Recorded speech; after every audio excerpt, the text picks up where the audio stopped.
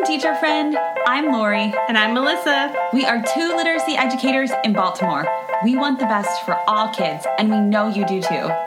Our district recently adopted a new literacy curriculum, which meant a lot of change for everyone. Lori and I can't wait to keep learning about literacy with you today.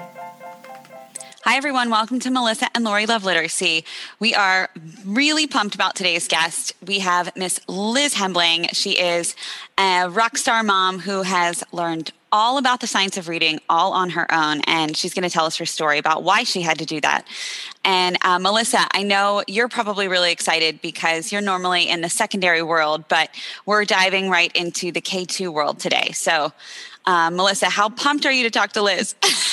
Well, I'm really excited. I think, sometimes, I'm not saying we always do this, but sometimes when you talk about literacy or science of reading, it just becomes this abstract thing that people are arguing about how to do it the best way. So I'm really excited to talk to Liz to hear, the real story of how it impacts a child and what that really means. So I'm excited to hear her story. Yeah. And I'm excited because I am obsessed with Emily Hanford's APM reports, and Liz is going to tell us about how she impacted the very first one that Emily did. So that's kind of a cool twist as well. Absolutely. We love Emily Hanford. Yes. So Liz, welcome to the podcast. How are you? Hi, I'm doing great. Thank you so much for having me. I really am excited to be here. Yeah. So tell us a little bit about who you are, and you can even drop in your claim to fame with Emily Hanford if you'd like, because I know you guys are buds now. Well, so my name is Liz Hembling. I'm one of the chapter leaders for Decoding Dyslexia. I'm just a mom, never taught school ever in my life, so I want to put that out there. And really got into this because of my journey with my daughter. And I'll kind of give you the backstory with her. But, and Emily sort of came into this later as we started the advocacy journey first starting in the dyslexia world and really parlaying that into gen ed reading. To sort of back you up a little bit, my daughter really struggled with reading, and she was my first. I have two kids. She was my first child. I really, I went to college myself, but I never had kids before. I'm not a teacher. I really didn't know what was normal in terms of reading.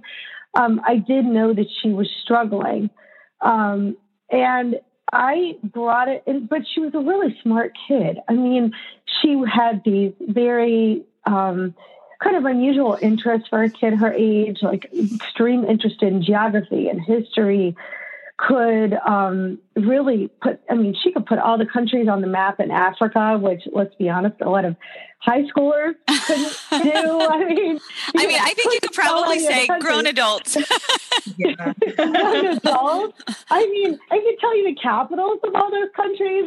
Really, at a very young age. Certainly couldn't spell any of them, but, really had an incredible, aptitude for history and geography and those types of things.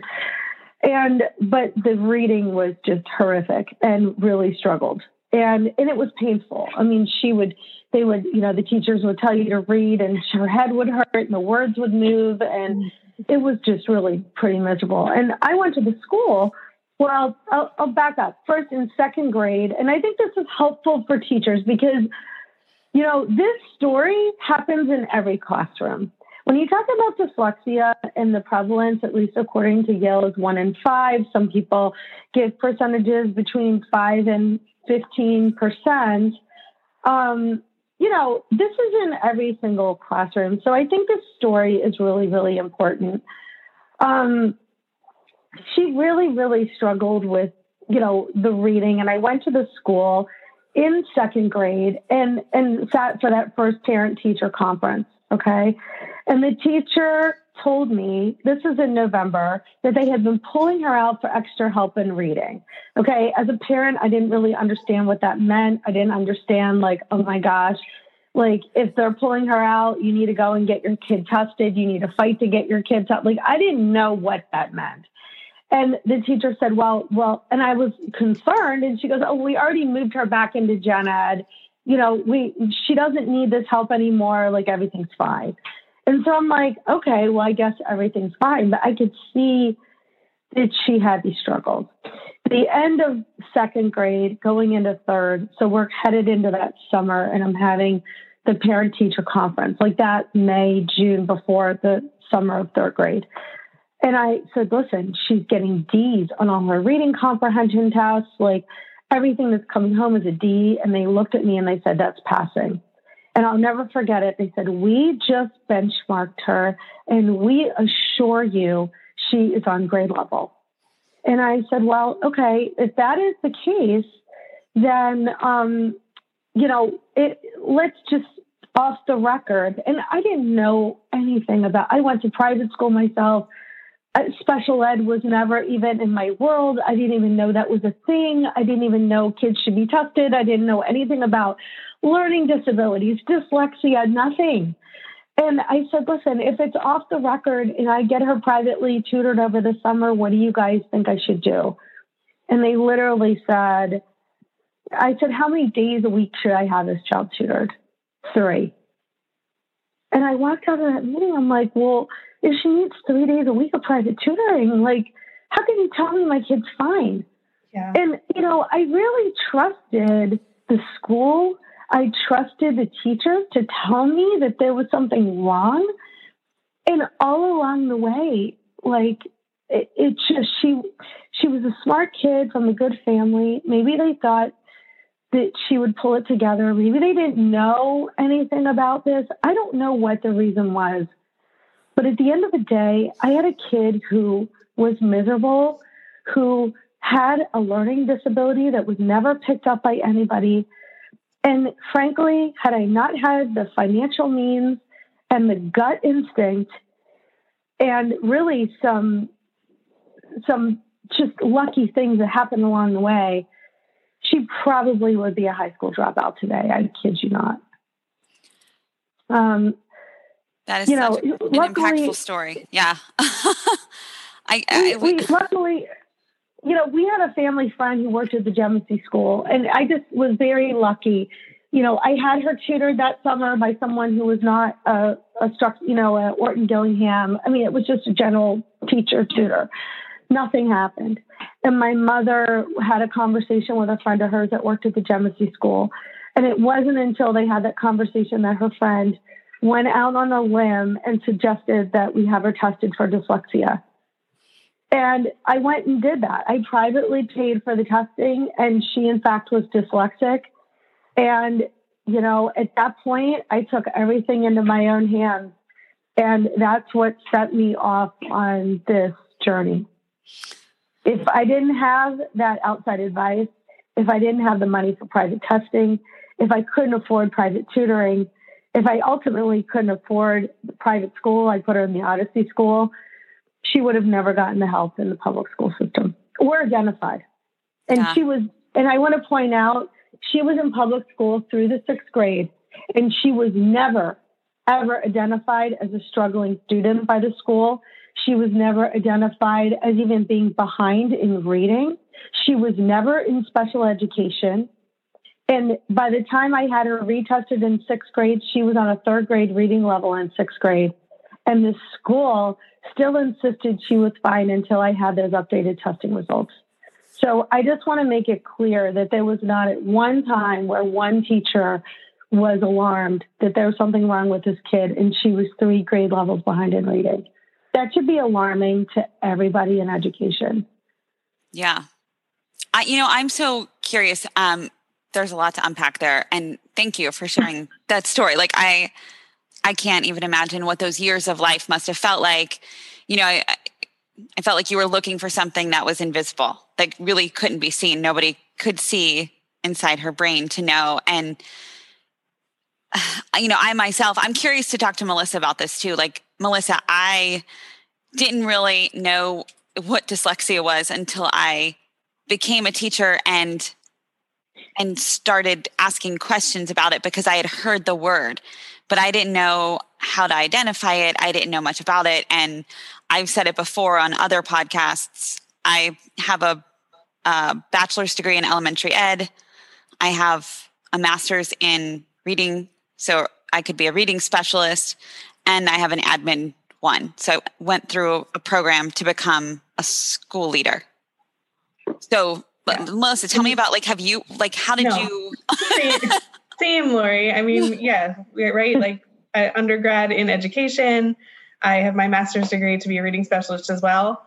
I am sure at some point we probably talked about dyslexia in my master's degree program for a blip. Like a hot second is how I feel like it might have happened, right? Like just dyslexia is, and then that's it. Yeah, to the point that I left that program feeling like I know how to potentially look for someone that might be dyslexic. Not at all. Yeah. And I know there are screeners that exist at this point for our younger students, but I know very little about them and how they play out in our schools. Yeah. Liz, I'm curious. You mentioned a statistic earlier. You said 5 to 15%. Was that of our population? Well, I think the numbers are really hard to pin down, and I'll tell you why. Because, look, you guys have master's degrees. You guys don't know anything about dyslexia. Look at who gets diagnosed with dyslexia in this country. I mean, what schools are are identifying children and getting them tested for dyslexia? I mean, you're seeing this start to happen now because of the advocacy work that's been done throughout the country. But I think it's really hard to really know what the numbers are, because if you don't even have teachers trained that are reading specialists, I mean, you should have your spidey sense up with every kid that's struggling with reading. That's going to a specialist for reading. Your spidey sense should be up for dyslexia. I mean, dys means not, lexia means reading. Kids who have reading failure should be screened for dyslexia. So, who knows what these numbers really look like? Yeah, that's a really good point. And sad, right? That's a sad point to make. But a true one and a good one. And I think that's why, when Emily Hanford's podcast came out and the APM report that coincided with it, and I believe she quoted you, right? Like you said, dyslexia is a rich man's game. Am I right? That was actually another person. Okay. Quoting dyslexia. Yeah, Maggie. So, we're like, there you go again. No, but you were. It was that podcast that was you, right? Like that was your podcast. So that was your APM report. Well, what happened was, Emily got very interested in, she started looking at children in college, and I don't want to mess her story up, but, a lot of them that ended up in remedial reading, really had dyslexia. And so she started kind of looking at this at the elementary ed level and started seeing this group of decoding dyslexia that was going around the country. And she came, because she is in Maryland, lives in Maryland, she came to our decoding dyslexia group, and she just did this lecture the other day and said that was her first file, when she started with decoding dyslexia, and came to our meeting and had her big boom and, was starting to interview us. And she did that first podcast on dyslexia, hard words. The precursor to that, she did an interview with Mia and me, and she ran that as a precursor to hard words. So she did a 20-minute podcast with Mia and me. This was in 2016. And then after that, you'll hear more people from Decoding Dyslexia Maryland that were interviewed for hard words. Got it. So okay. Hopefully that, and then it sort of took off from there. And I think what most people realize is when they start in this dyslexia, they start looking at dyslexia, you start really pulling back and realizing it's not just dyslexia. This is about how children are taught to read in this country. Mm-hmm. The dyslexics, I think, are sort of the canary in the coal mine, because the decoding is such a critical piece, and that's where the children are really having difficulty. And the equity implications, I think, for dyslexia when, frankly, I look at my own story, it is a rich man's game. That quote is so true because at that time we had no one trained to look at it, to identify it, to remediate it. Yeah. And so everyone was paying privately. But what you realize is that all kids benefit from decoding explicit, decoding instruction using the science of reading. And when you look, and Emily Hanford makes this point, if you have a school where 90% of kids are below level, who's dyslexic in that school? Like, how do you figure out who has dyslexia and who has dysteachia? You can't. How do you screen for it when everybody is struggling with decoding? Right. Yeah. And I so think that becomes a huge problem. Yes. And what, for our listeners, we talk a lot on this podcast about, I'm going to reference Scarborough's rope. So we talk a lot about the blue part of the rope, but we are super excited to talk to you today because you're really talking about that red part of the rope where, the impact of the red on the blue, right? And how they blend and work together and, braid together. So that decoding piece that you're finding is good for all children. That's what the research is showing, but that not all children are getting. And then the children who need it most, right, our students who are dyslexic, our children who are dyslexic, they are not getting help at all. And they are the ones who are dramatically falling behind. So, I often wonder if this is good for all kids, then why aren't we doing it? And I'm sure you're wondering the same thing, right? It's a great question. As a parent, and I guess, people say, well, how did you get, to know all of this stuff? When you start paying to help your child, it's eye-opening. And then you're comparing these schools. In our area, we have two very well-known, schools that really focus on kids with language learning differences like dyslexia. And these kids go on to typically mainstream private schools, but, competitive schools, and then on to college. So the question is, what's going on in those schools? They have schools that are full of kids with reading failure, and these kids are going on to lead very successful lives. That's exactly what I was going to ask you, Liz. What did you see as the difference in what was happening at the Odyssey School for your daughter that worked, that wasn't happening at the public school? Well, and I think that's the question every teacher should be asking. I really hope that this spurs the intellectual curiosity to say, especially here, but, there are dyslexia schools all over this country that are highly successful. So, and these children are going on to lead very productive lives, and they're, going on to college and excellent careers in all types of capacities. So the question is, how is that happening?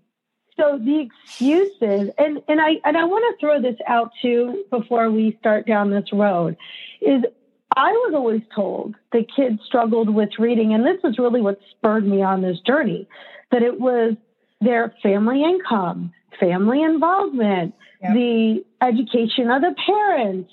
The parents don't read to them.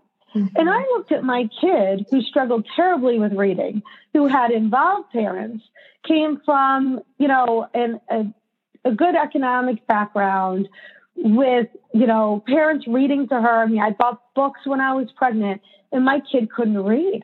And I'm thinking, all those things that I was told was a lie. And here you have a school full of kids who also can't read, and they're all going on to be successful. So can we just stop this conversation, putting it on all these external factors, and look at, the elephant in the room, which is the instruction and the quality of the instruction and what that instruction looks like. So when you look at a school like the Odyssey School, they are doing systematic, explicit instruction. They understand that this is really a morphophonemic language the teachers, and I will tell you, people, the question, and it even came up the other night, they say, well, what curriculum is the best? The fact is, it's like, what teacher training is the best? It's all about the teacher training. I'm telling you right now, you could take every book, every manipulative, everything out of that school and give those teachers a slate board and a pen and a piece of chalk, and those kids will learn to read. That's how important the teacher training is. And I'm saying this because I think teachers need to be challenging their universities that here they're paying for degrees in good faith. They are educating themselves to the nth degree, and they're not getting this information. And I want to add, Liz, they are required to. I don't know if this is across the country, but in Maryland, by the time, I believe it's like your 9th year of teaching, you are required to have started your master's degree program, which is failing you, right? Like, is what I'm hearing you say. So if you're in a, for example, as a reading specialist or something like that, Melissa and I both sat here, we both have reading masters, and we're both being very honest in saying that degree did not prepare us to identify dyslexia, to meet students' needs, to be able to intervene in systematic foundational skills, to teach kids the decoding gaps that they have, things like that. So, we are asking teachers to spend more after they get into the classroom to know less, or to know not anymore, I guess. Yeah.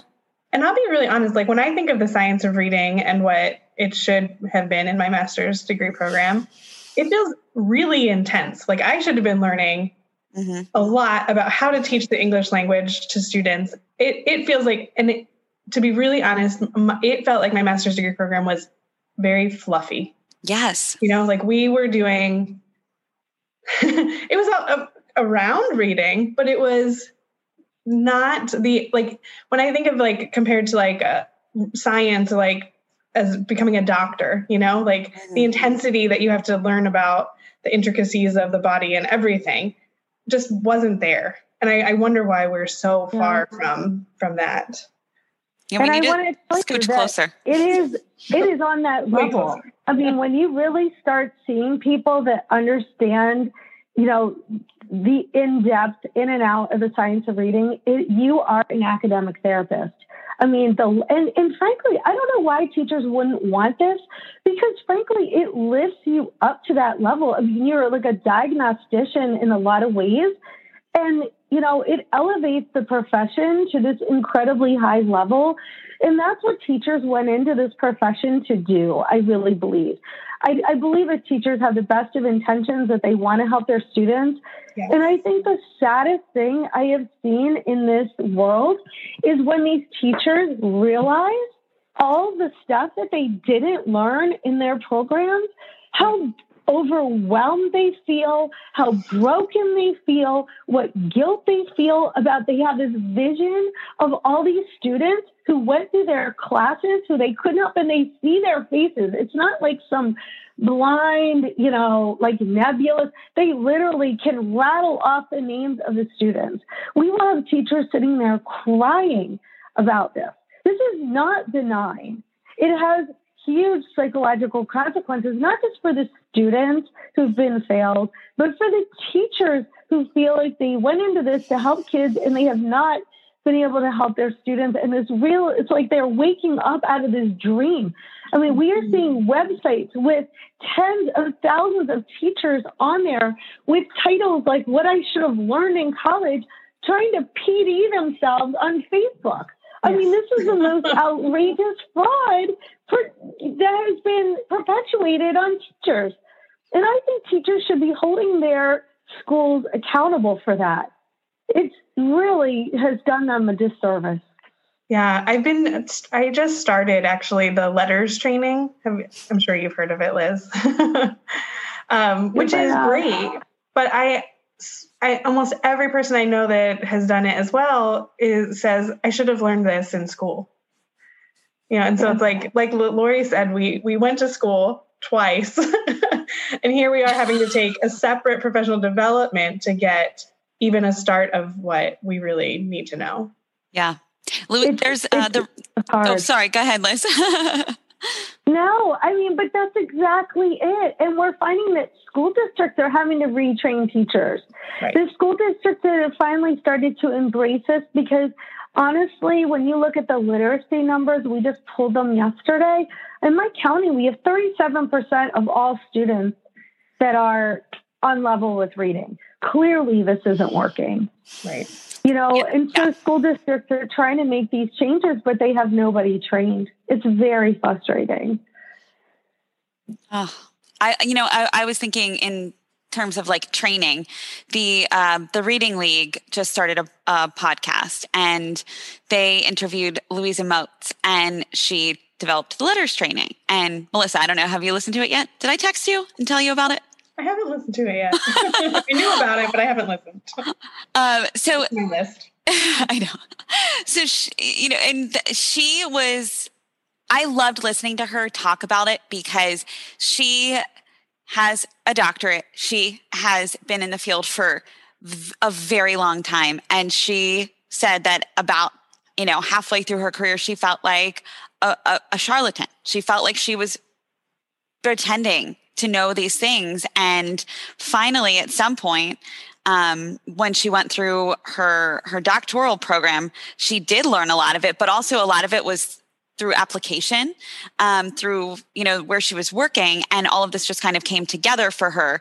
But she had so much guilt about all of the students, like Liz, what you said earlier, right? Like she could see their faces. She was, feeling anger, disappointment, sadness at feeling like she failed generations of children who she had taught. And, I feel like that resonates so much, especially coming from someone as iconic as her. And I love that she developed this training to support exactly what you're saying, Liz. Like that teachers need that training in order to succeed, so that even if they don't have the materials and those materials may not exist, they still know that this is the way that you teach the foundational skills, and that students will be able to walk away having that understanding.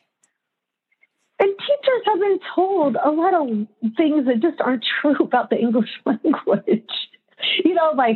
They're just sight words and English is weird. And you just have to memorize it because it doesn't make sense. I mean, that's not true. It's just not true. We are a language that like Emily refers to it as a melting pot language. That's so true. It has roots in Greek, in Latin, in French, in Old English. There are roots to words. If something doesn't make sense, there's a reason that it's spelled that way. Like the word two, the number two.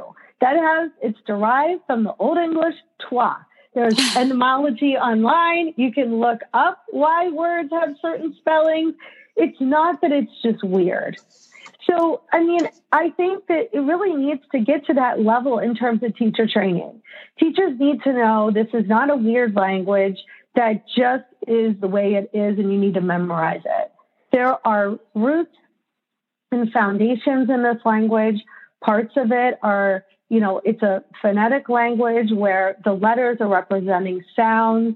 You also have, it has roots in morphology in Greek and Latin, and all of these different elements need to be taught. When you're looking at dyslexics, but you can imagine everyone benefits from, breaking the language down into its sound parts, and it's also morphologic parts, which are rooted in meaning.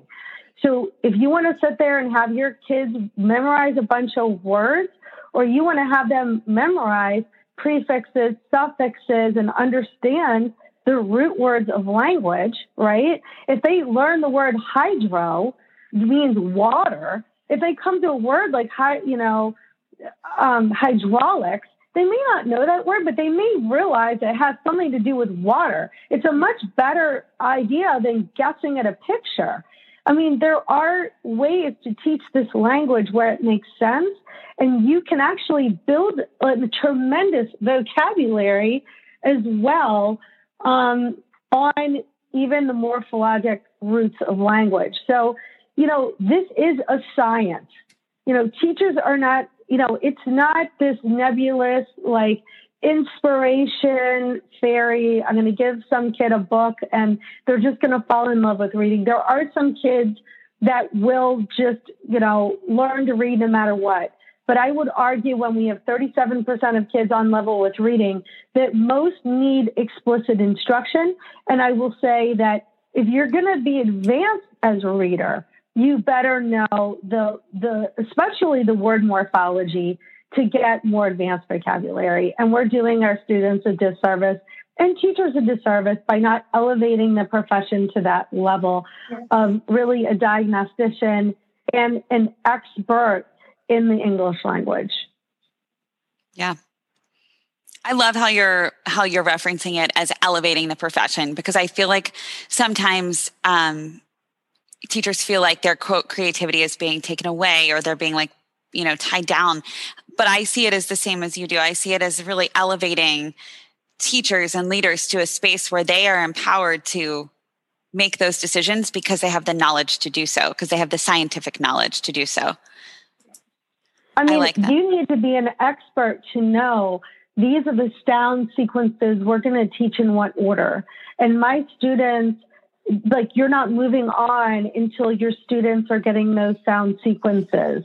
And there is a methodology to teaching spelling, like ACH versus ATCH, and why there's a T in there. And there's an open syllable and a closed syllable. And that's why it has a long A or a short A.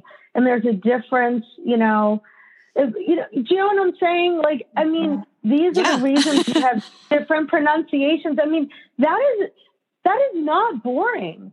That is being an expert and really a craftsman at getting kids to really understand their language and to be fluent readers. I see it as the most important, the most elevated job in the schoolhouse. Mm-hmm. And they shouldn't, Melissa, to your point, they shouldn't be getting to you without being a fluent reader. And I would put this challenge out. If you have schools filled with kids with reading failure, and those kids are all able to go to college, that should be proof enough that you guys can do this. You can absolutely have the vast majority of your kids fluently reading. It is literally should be the bottom of the barrel requirement for any kid in school. There is no reason, unless there is a massive cognitive defect, that child can read. I'll even point out that Helen Keller could read, and she was deaf and she was blind. I mean, come on. Yeah, I'm working on a project right now to basically we're looking at that, right? Like the students who are coming into middle and high school who are still not reading fluently. And I say it so often where I'm like, how is this not the number one like thing everybody is concerned about? But there are just,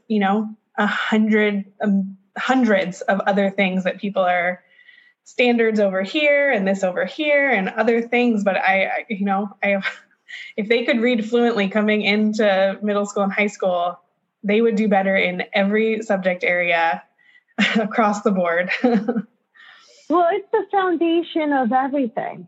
It's the foundation of everything. So if you don't get reading right, you cannot build on the content. The content across the curriculum is predicated on ability to read. And, the other side of this is, and Emily talks about this in the podcast, is this Matthew effect with reading. That if they do not have good foundational skills of reading, once you're fluently reading, all of those expansion in language comprehension, in background knowledge, in, content areas is predicated on being able to read. And, in that sense, and she makes that argument quite clearly, that the rich do get richer in terms of literacy. When kids can read well, everything builds upon it, including their conventions of language, their ability to write, all of it. And if you can't, and you're stuck at that beginning stage, everything unravels. So this is teachers of reading. Elementary ed teachers are the most critical teachers in the schoolhouse. And I don't mean to, everybody's important. But if they don't do their job and get these kids on level, then Melissa, you can't do your job. You cannot teach reading to a middle and high school student and teach the content you need to teach. It is setting you up for failure. Right. You guys all need to be rowing in the same direction. And it starts with getting those kids in the literacy boat early. Yeah. And teachers really advocating for that, right. And understanding that. And it's just so different. And in fact, opposite of what we've been taught, and until, Baltimore City had adopted foundations and had adopted, or went into the process to adopt a knowledge building curriculum, and the research started moving forward around, for us, Melissa and I sat there and we were surrounded by research around knowledge building and the impact of it. And I think I looked at you, Melissa, and I was like, I just feel like this is everything that I've been thinking, but I didn't know that it was just, it felt so right. And I was like, there's no way that this has been out there and we've just revealed this,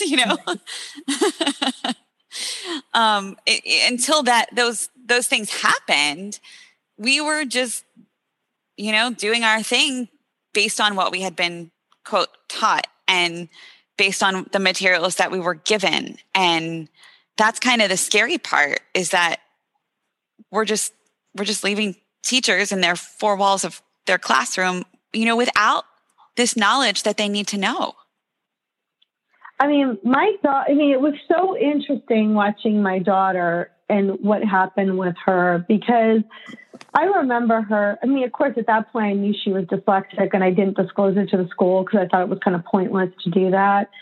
And I went in because I had started to get involved with decoding dyslexia at that point. So I'm like, let's just see if I can get her a 504. Let's just, I'm kind of bankrolling all her remediation at this point, but let's just see what I can, get out of the school. Let's see if they even know she's behind. And I remember sitting there in this meeting, and I said, I'll tell you, and they're like, well, she's fine. She has all A's and B's, which is a whole nother thing. The grades are always good, amazingly. Your kid can't get through a paragraph, but they have all A's and B's. Right. I remember I sat there and I said, I'll tell you what, I can't believe I did this. I said, I'll put $1,000 down on the table, $1,000 right now. Go get her out of class, and you can have it if she can get through a paragraph without error. And I'll tell you what, I'll even give you 3 sentences. Let's go 3 sentences without error. I said, and you can pick the book. And I'll tell you what, go down the street to the elementary school and get the book. You don't even have to get it off the middle school shelf.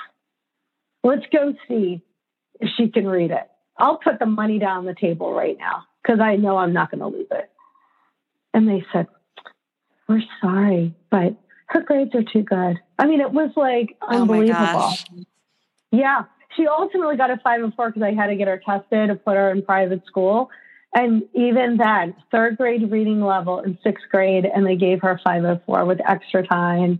And I won't even go into, obviously, what that looked like. But, I'm just here to tell you that if this is what is going on with a dyslexic kid that's that far behind, imagine how many kids are out there where their parents don't even know their kids are behind. They're not getting the help they need. They're already in middle school. I think it's a canary in the coal mine for so many kids out there. Liz, I'm just curious. And really, go ahead. Yeah. No, you go ahead. No, I was just going to say, we got involved to do this not to help our own kids. Our kids were helped because we were able to get them the help and remediation. We're here to go in and sound the alarm bell for the kids who haven't had that advantage, who haven't had parents who've had the money. So I want to make that really clear. My daughter was helped because I could put her in an excellent school. And all the kids that go to those schools do incredibly well. But I'm here to fight for the kids that don't have that advantage. And they need to be able to get this help and support in the public school system. So that has been the charge for the last, 5-6 years. I was just curious, Liz, if you had any insight to how your daughter was able to get the A's and B's, even with, like you said, struggling to get through a paragraph. How was she able to do that? Was it something, did she find some ways to get around the system, or was it the actual instruction and assignments? Just wondering if you have any insight there. That's a great question. Mm-hmm.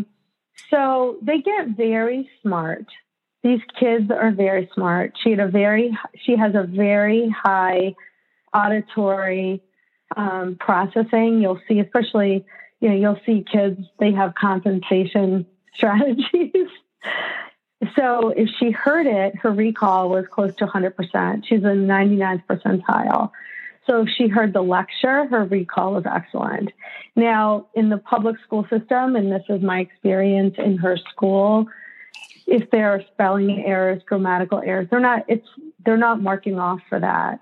So your grade isn't being diminished because of your spelling and grammar. They're not doing a lot of writing. So the pressure on the writing really wasn't there either, because that would have been kind of an alarm bell. Yeah.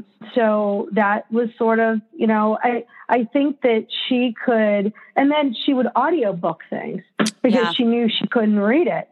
So she basically compensated herself through, and she could, there wasn't a lot of demand on her writing, on her proficiency, and no one was listening to her read. So you kind of put all those things together, and you got A's and B's.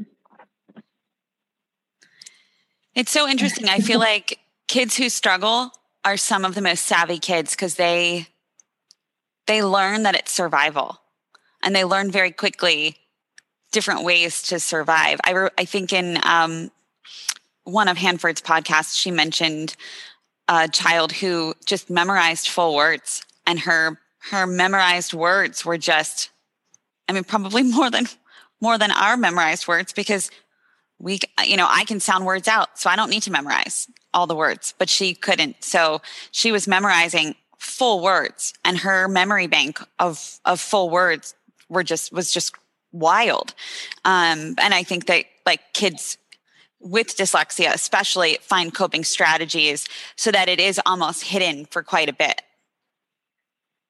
What do you think about that, Liz? Yeah. I think that's absolutely spot on.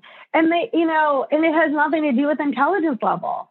So the teachers were like, this kid has amazing insights. Her comprehension of what we're talking about is so elevated. She would remember everything she's ever heard. So, and we would read her these very kind of avant-garde historical books. And so her contribution in class was off the charts. She came in sixth grade out of 1,600 kids. She came in the top 10 in the geography bee in school. Her knowledge level was incredible. Yeah. So it's, unless you're really digging down, and this is what I'm talking about being a diagnostician, as a teacher, and really understanding how kids learn to read, the disconnect between intelligence and reading, and how to really teach it. I don't know if you're going to necessarily catch on. These kids are very good at hiding it, and they're very embarrassed that they can't read. It's a really big sore spot. And so they feel like they're almost living a double life. But, I want to get back to something you were talking about the word memorization. And I hope that any teachers watching this kind of go back and look at orthographic mapping. And this is really what we're talking about in terms of, this discussion on decoding. And, a lot of this science, they really have discovered how kids learn to read. And what they've discovered is that this knowledge of this string of code, basically letters are code for sound. And kids learn, by decoding, this string of letters gets mapped to their brain and linked to meaning. And where the dyslexic kids are getting stuck is at that decoding part, so the mapping is off and having difficulty.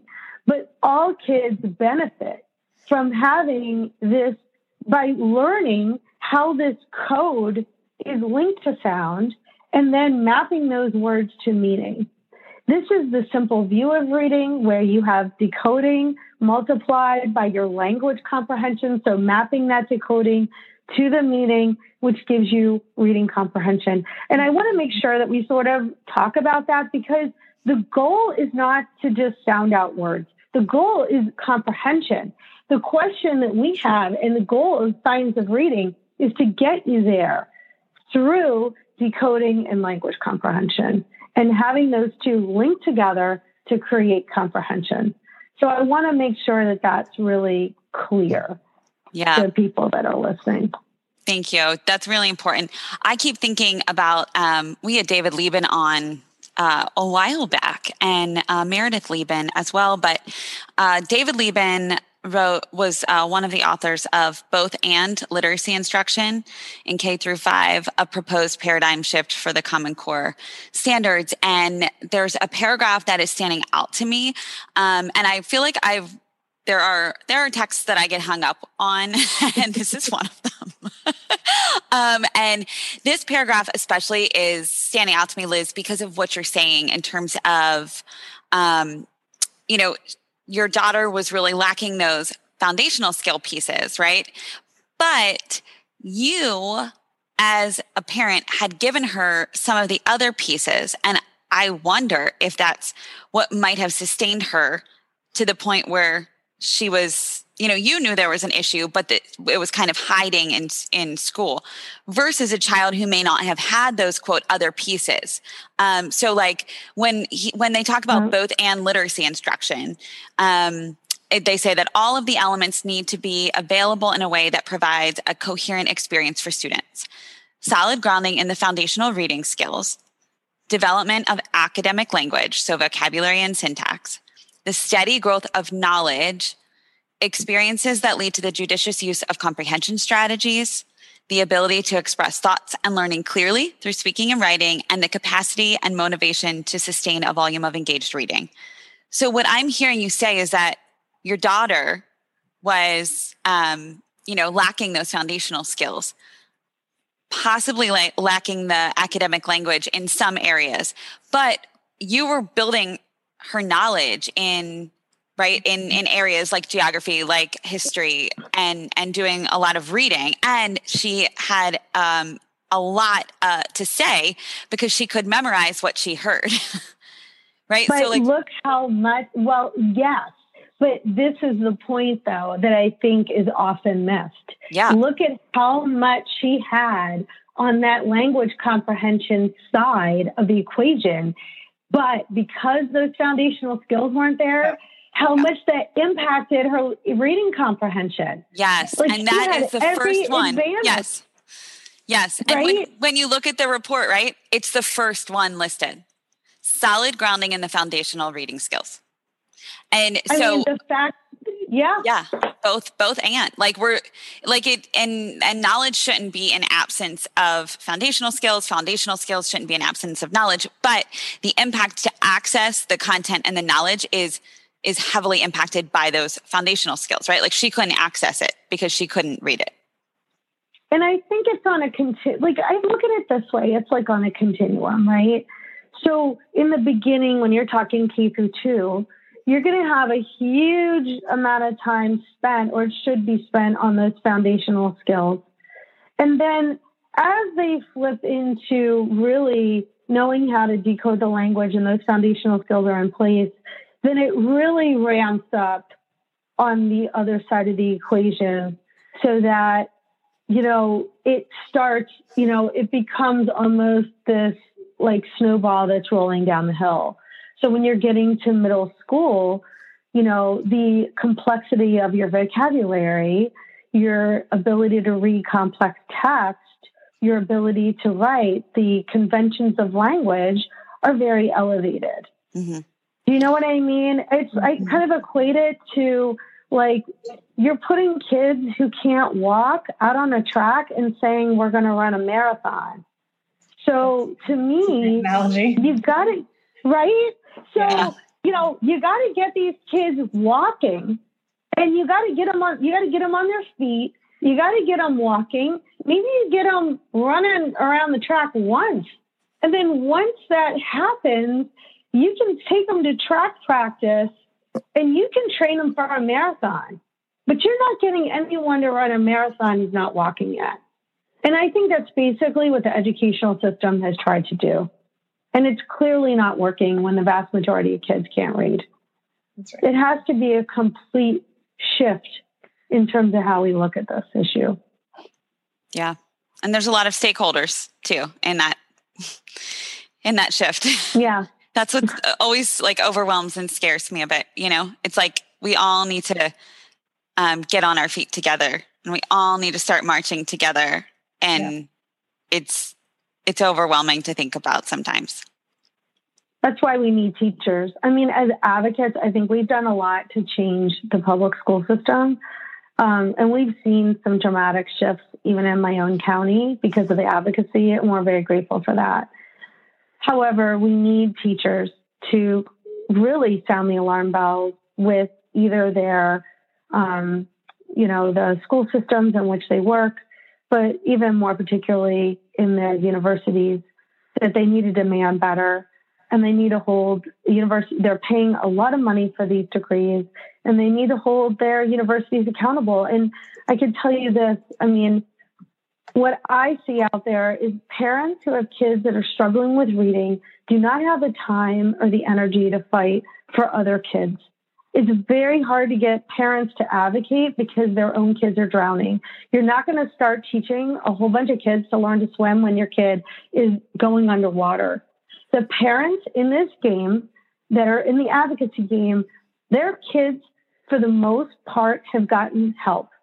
And they're out there trying to fight for kids that aren't their own. That's a big ask to get people to fight for kids that aren't even their own.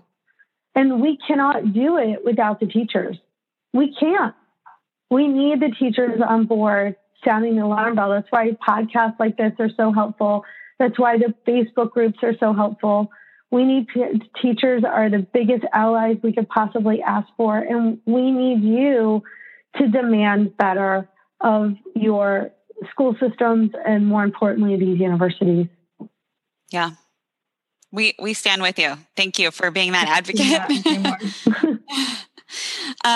So Liz, I know I briefed you a little bit, but we always ask our guests to leave our listeners with a final piece of advice, because we feel like we've had these rich conversations with we've had a rich conversation today with you, and we want just one final piece of advice that you would leave our listener base with, who are teachers, who are leaders, who are colleagues.